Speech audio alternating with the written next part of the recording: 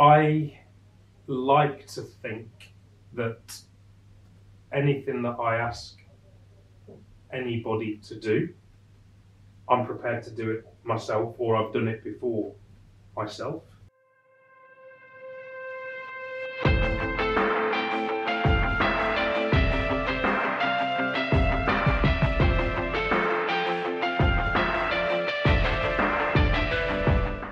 Welcome to the Happy Workplace Project, the podcast that explores insights from insiders in how to develop a positive workplace culture. Delighted to be joined today by Mr. James Taylor, the Chief Executive of Macildowie Recruitment and Retention. James, 25 years with the business. You've won multiple awards for the innovations in the customer space that you've implemented over that time. Recently been awarded the world-class status for the 7th time in the Best Companies Awards. Where did it all go right? God, that's a hell of a question. Where did it all go right? I mean, that's some introduction as well, Darius. You've obviously enjoyed working for us for how many years? 12 years now. 12 years, so you've done half of my tenure. Where did it all go right? We've always had an employee-first focus in our organisation. The world-class status, 7 times out of 7 for entering Best Companies, I think is testament to how much time and money we invest in building a great culture and a great employee experience. So tell me a bit more about that culture in 5 words. How would you describe the culture at Max? 5 words only. Right, so our culture at Max, we actually have branded it and we call it Chief Exec of Your Own Desk. I think it works really well because Generation Y, Generation Z, who are entering the workplace, enjoy and desire involvement more than we would have done in how a company makes decisions. Why do you do what you do?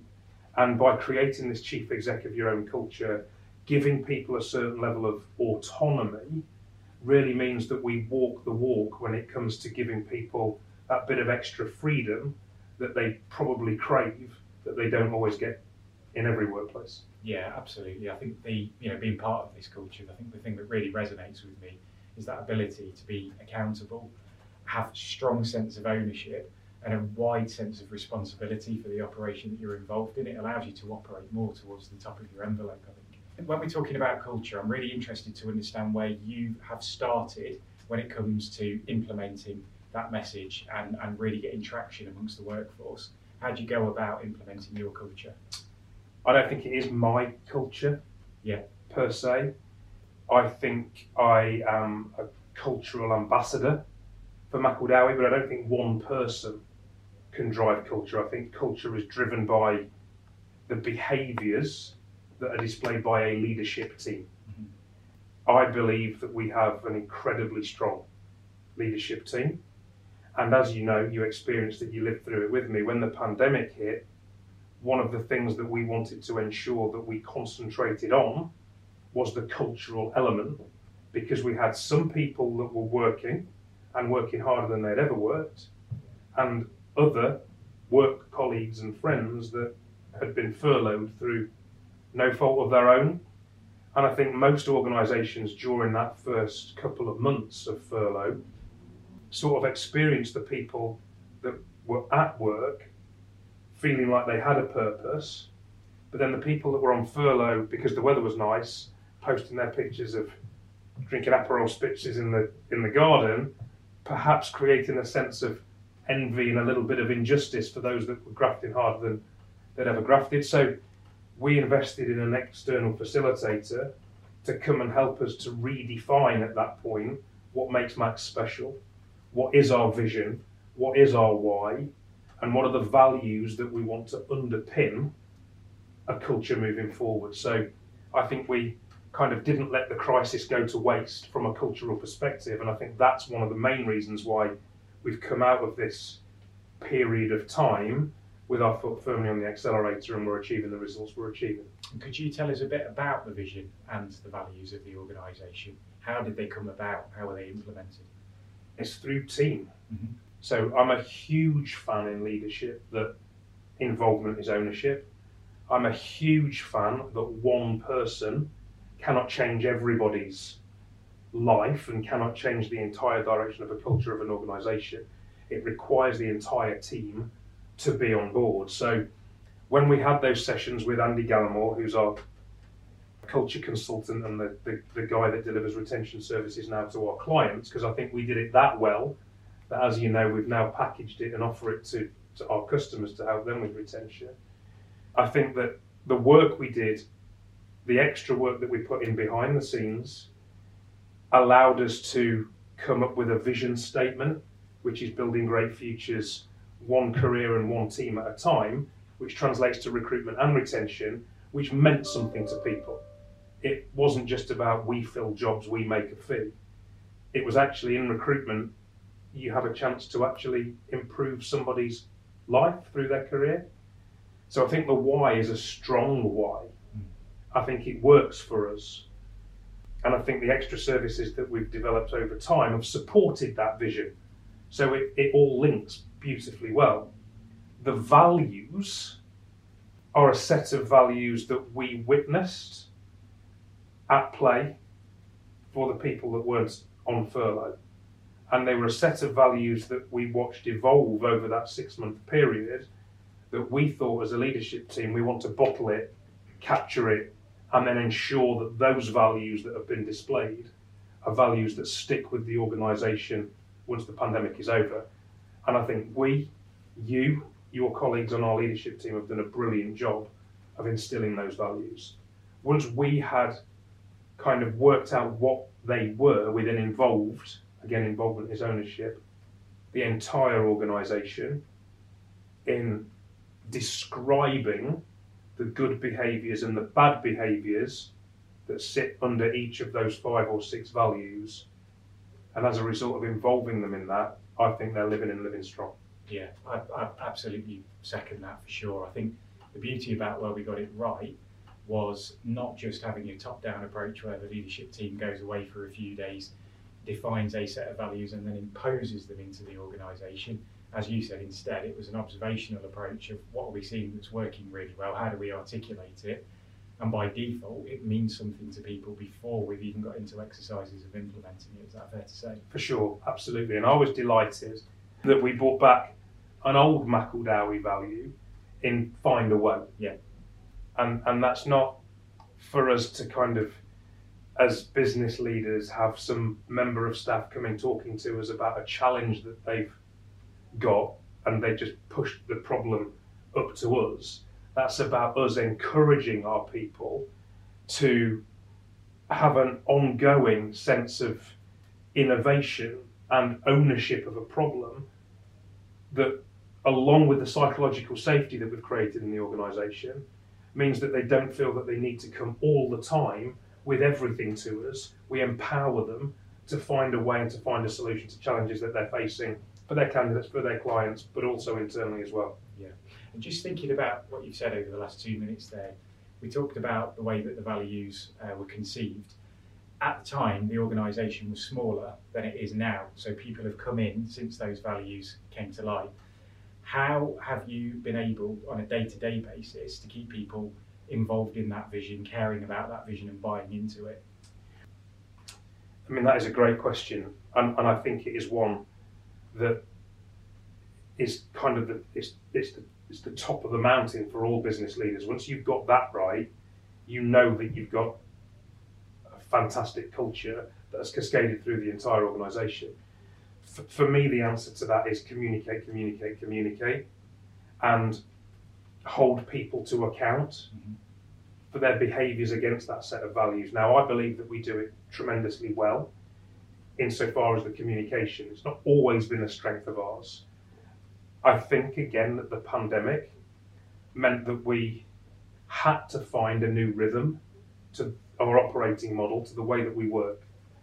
And I believe that by the ops board meeting once a week, I believe that by the entire company meeting once a week, I believe that by the management team having one-to-ones with their employees once a week, we've got a brilliant flow of communication, which means that the values, it means that good behaviours are recognised and are kept alive on a daily, if not even hourly basis.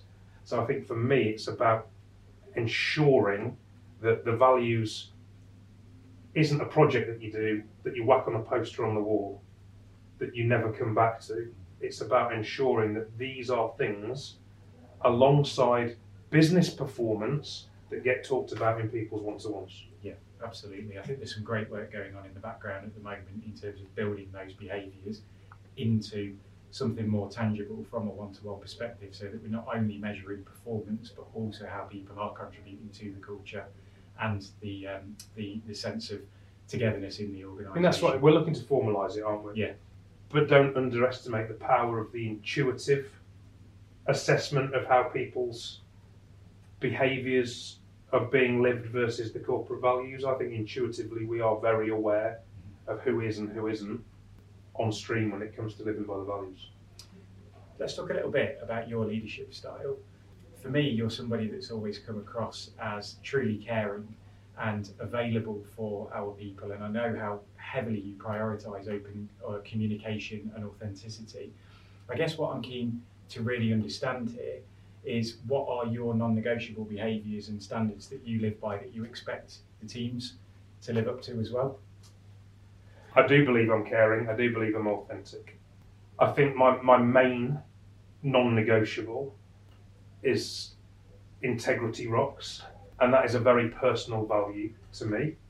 I believe that people should behave behind closed doors how they behave when they're in front of a crowd or in front of an audience. So integrity rocks is a massive one for me, because without integrity, how does the leader, the manager, trust their people?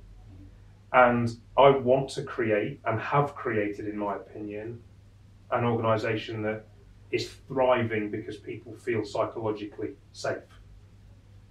But that comes from integrity being lived top down through the organisation, to allow us to trust that what we're expecting to be done is being done, to trust that people are behaving the way that we've set out our corporate values.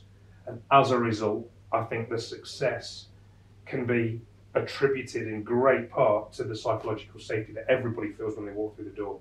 Let's talk about that a little bit more, because I think for me, the standout moment in the last 2 years was a communication that you put out via email to the organisation pretty close to the beginning of the pandemic, in which you said that you trusted our people to do the things that they needed to do to get the job done, but you underpinned it with the importance of putting family first, because at the time schools were closed, children were being parented at home, and you knew from first-hand experience the pressures that that was putting on those individuals or families that had children at home. So for me, that received great feedback from the organisation as a whole, and that was the standout example of something that is a psychologically safe gesture or initiative. But what else do you do to help people feel psychologically safe? How do you let them fail and learn and all of that sort of good stuff? I've got another couple of phrases, I guess, that I use, and I think that I live my own life by. Number one is observe the masses and do the opposite. And if you do live your life that way, you're going to get some stuff wrong, because the masses are going in a certain direction for a reason, right? But observe the masses, do the opposite comes about because I've always wanted to stand out from the crowd. I've always wanted us to stand out from the 40,000 recruitment companies that exist in the UK. And I want our people in particular to stand out ahead of their competitors for being prepared to go the extra mile, or to over-communicate to candidates that have come second on a shortlist. So observe the masses, do the opposite, I think really does create a sense of, I am able to innovate as the chief exec of my own desk. And you can only create the psychological safety by allowing somebody to make a mistake or a bad decision or screw something up, and telling them that that's okay, because actually you're going to learn from that experience next time. Yeah. Goes back to when you were a baby learning to walk. Yeah. Did you just get up and start running? No, you fell over God knows how many times. So observe the opposite, do the masses is one of the ways that I live my life. The final one, and I think this could well be a thread through any of my answers when it comes to leadership, is that people remember the way that you make them feel. And if people feel psychologically safe, then they're going to bring the best version of themselves to work. Nobody deals well with a stressful level of anxiety. So I think as a business leader, it is up to us to create something which is psychologically safe so that people can rock into work and be the best that they can possibly be. And I think that ties in really nicely to actually measuring the performance of the organisation. I know years ago, Google did the Aristotle study, which was ultimately where the concept of psychological safety came from, whereby they found that those teams with the highest levels of psychological safety perform the best. And I think it's fair to say in recent months that's exactly what we've experienced as a business. I think since the pandemic, actually, and the pandemic was a leveller. None of us had a clue what was going on or quite how to be or how to operate. We were sort of winging it, weren't we, for a period of 3 or 4 months.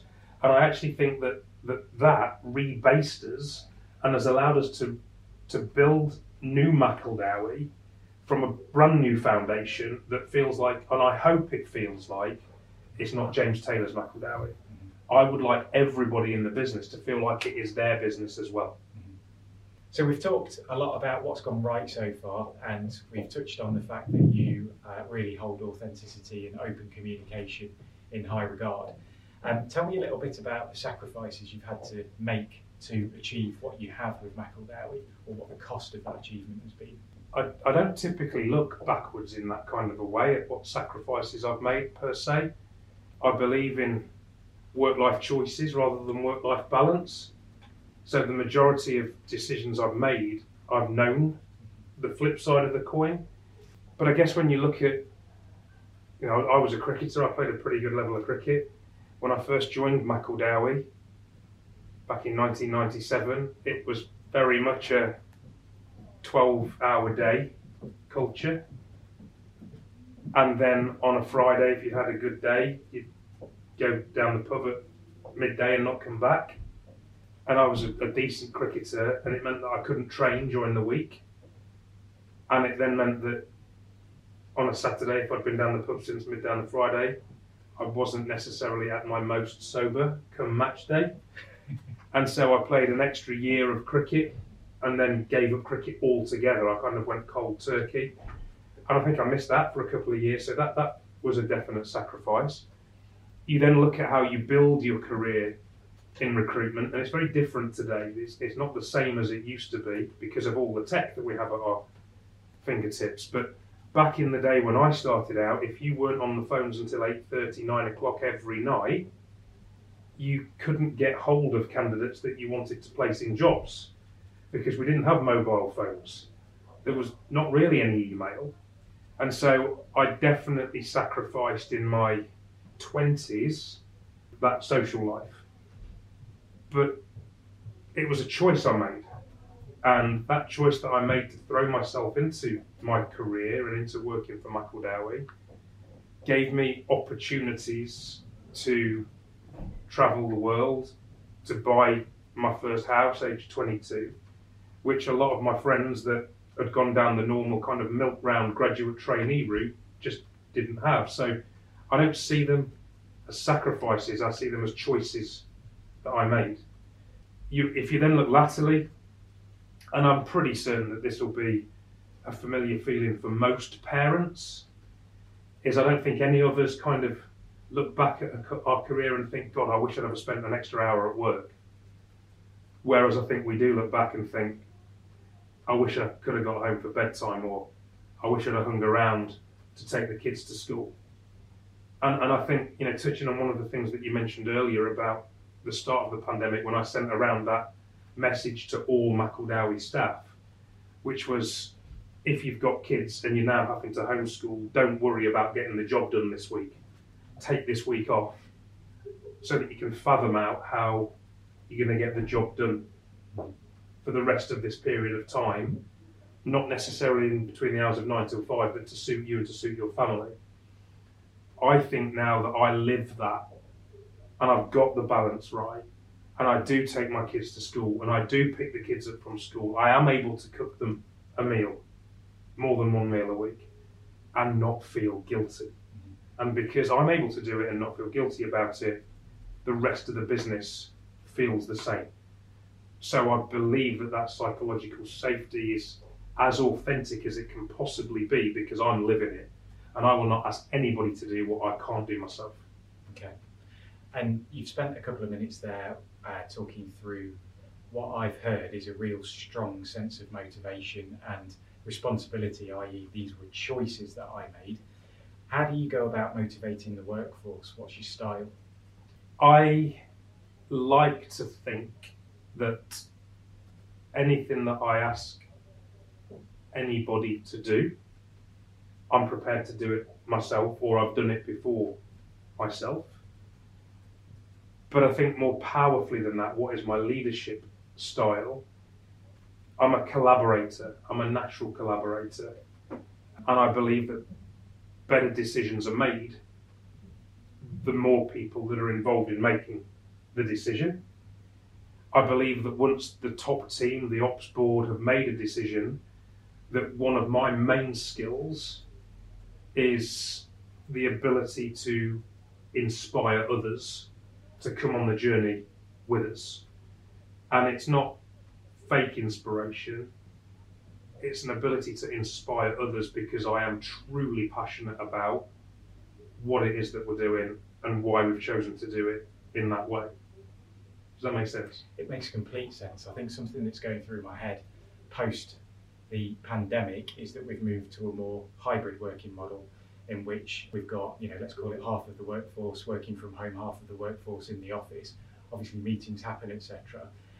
In what ways have you facilitated connection in the business as a result of us being more remote? Well, I don't think I can take the credit for the ongoing daily facilitation. I think that's down to the amazing job that you guys have done. But I've been a huge advocate, again, of the over-communication piece.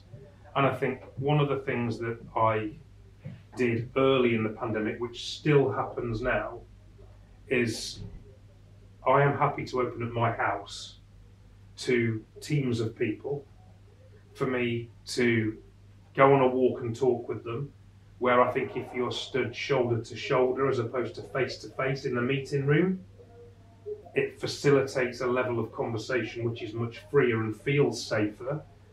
But I think the fact that we either start those sessions or end those sessions with me cooking breakfast or brunch or even lunch for the people that come to my house really makes people open up and tell me exactly what they're feeling and saying the truth, as opposed to saying what they think I want to hear. Yeah, okay, fantastic. Moving the conversation back towards behaviours and values, it's really clear to see that Macildowie have done a fantastic job in making those live. What's the consequence for people that don't live up to those standards and don't operate in the right way? People always deserve a chance. If people have decided to come and work for Macildowie, decided to trust us sufficiently with this particular stage of their career, then people deserve a chance to fully understand and to get used to our values and our culture. So if people don't display the correct values early on, then we would have conversations with those people, again, that are psychologically safe behind closed doors, one-to-one. Most people then understand the importance of the culture and why we have the values and why we look for a certain level of behaviours. For people that would continue to step the wrong side of that, ultimately those people would work out that Macildowie is not for them. And I think the saying goes that, one bad apple. And I think that we are huge believers in the fact that you're better to have a hole in the team. I know what's coming. Than an arsehole in the team. Yeah, absolutely. In recent years, there have been some really significant world events. I think about things like COVID-19. We've obviously seen the Black Lives Matter movement and #MeToo. What lessons have you learned and what implementations have you delivered into Max as a result of those? I think the COVID and navigating a business through the pandemic will be a huge achievement for many, many business leaders. Will we ever see anything like it again? History suggests yes, we will, because history is the best predictor of the future, but boy, what a challenge it's been. And I think for me, the biggest learn from COVID is that you need to expect the best, but plan for the worst. And I think that is absolutely the way that we literally took the COVID period in 2-day chunks. If you remember, as an ops board, we were meeting twice a week, which allowed us to make decisions and pivot. And then I think from a Black Lives Matter perspective, I think all of that stuff with BLM really shone a light on equality, diversity and inclusion across the board. And I think one of the learns and the takeaways that we took from that is that our language from an ED&I perspective was very alpha, it was very male. And it took us to have a graduate intake in 2021, which was predominantly all guys, it was all males that came on our grad scheme in 2021. Tweaking the language meant that the 2022 grad scheme was majority girls. So I think for me, the lesson for all of us is that there are things that we can do, simple things, even just down to the language on your website, which can make you better prepared for ED&I. I want to wrap this up by talking a bit more about you. Since the pandemic, we've seen that levels of burnout have gone up significantly in organisations. I'm really keen to hear about your relationship with your own well-being and what you do to protect and optimise it. So I think there's 3 different strings to well-being. There's the financial well-being, there's the mental health side of it, and then there's the physical health side of it. Financially, I've got that covered with people that come and help me and make sure that I'm investing in the right things, and I'm making sure that I get the kids now with the energy crisis to switch off the lights in their bedrooms and all of those good things that you can do to impact finances on a day-to-day basis. From a mental health perspective, we've got an employee assistance program at work, which I have used over the last couple of years. It's just somebody that isn't part of the organisation that you can just go and talk at sometimes to get stuff off your chest, which I find very, very useful. And I think is a sign of strength as opposed to a sign of weakness to be able to go and see a therapist or a counsellor. From a physical health perspective, it's probably the area that I've struggled with the most, truthfully. One of the big learns about being at home and working from home is that when you're at work 5 days a week, you always think, God, I wish I could work from home 1 day a week so I could go for a run or go to the gym. That doesn't happen. So working from home 5 days a week does not mean you're going to go for a run 5 days a week. For me, I increase the number of walks that I go on. I do 10k walk and talks with the team. I walk pretty much every day myself. It's a great question to ask me in November because I can be a right miserable sod in November. I absolutely have always suffered from seasonal affective disorder. I hate the fact the clocks have gone back. I hate the fact it's dark at 4 o'clock. What do? I make sure that I'm out in daylight hours experiencing the earth, walk around the fields, walk around the countryside. Brilliant. What's the greatest lesson you've learned in your career? The biggest lesson is don't take everything that everybody says at face value. I think that would be the biggest lesson. Why? Because most people have an ego and most people are hardwired to look out for themselves before looking out for other people. I believe we built a business where there's very little ego around the ops board, and I think that is another big part of why we're achieving the success that we're achieving, because we all want to see one another do really well. But I think it's very naive to think that most people and most businesses have the same thing. And taking a longer term view of passing the knowledge on, what do you think the next generation should be being taught now in order to equip them for the future? That's a brilliant question. I work as an enterprise advisor for a special education needs school through the Leicester and Leicestershire Enterprise Partnership. So what I can tell you firsthand is that from a skills perspective, the majority of careers teams in secondary schools aren't equipping their students for what work and a business requires from them the day that they walk into the room. So if I was to highlight the one area, it would be we've got to ensure that the kids of today, the workers of tomorrow, are better equipped digitally with digital skills.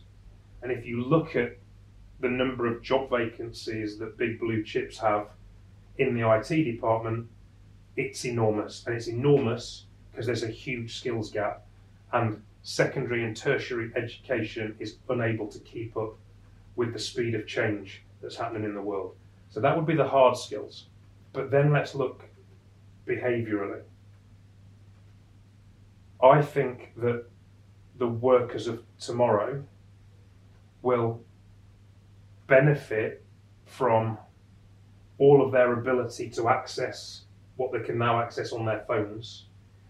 So I think that one of the best traits for the workers of tomorrow will be the fact that they don't wait for the company to invest in their learning and development, that those people are able to access L&D content online themselves to get themselves ready, to get themselves ahead of other people potentially in the same department that started at the same time. Okay, so last question. What is your ultimate life goal and what do you want to be remembered by? So my ultimate life goal, and it's a brilliant question, this Darius, is to be happy, to have fun, and to love what I'm doing and who I'm doing it with. I've been asked at networking events and various different things over the years to stand in front of a crowd and describe myself. And you sometimes try and get a bit smart, and how do you make sure that you're memorable in what you say? I want people to remember me as just a fucking good bloke. I want people to remember me as a good guy that cared, that added value to their life or their career, that was fun to be around, and that you'd happily go for a pint in the evening with. And I also want to be remembered for being a really good dad. Love that. So James, we're on to the quick fire round. We've got 9 questions. One word answers where possible would be preferable. Starting with number 1. What's something that you have achieved that you are proud of? Incredibly proud to have merged families with my girlfriend and her daughter. We are one of those modern day blended families, and we're very happy and we all love each other. How did you react to your greatest failure? I got knocked down, but I got up again. Never give up, crack on, try again. What's something you regret and what would you have done differently? No regrets. What's the biggest challenge your business is facing right now? Like every other business, the spiralling costs of living. What do you like most about yourself? I refer back to an earlier answer. I'm a really good bloke who really cares about everybody in his circle. What's your biggest area of development? I am the world's most impatient man. Tell us something that you're passionate about. Friends, family, work colleagues, and golf. What's the best bit of advice you've ever been given? People will always remember the way that you make them feel. And finally, what's one book or podcast you'd recommend to our listeners? A book that was written by my childhood sporting hero, the Olympic breaststroke champion Adrian Morehouse, who wrote a book called Developing Mental Toughness, and he went on to become the chief exec of a company called Lane 4, which is a company that also won the Sunday Times #1 best company to work for in the UK. So I was a breaststroker. I once aspired to be a gold medal Olympian. I was nowhere near good enough because my feet never got past size 9. But I would like to emulate my hero with regards to Macildowie becoming the best company to work for in the UK. Superb. James, it's been fantastic to spend time with you today. Thanks for your insights and good luck with everything that you're doing. Cheers, Darius. Thanks for joining us today. Remember to like, share and subscribe. See you next time.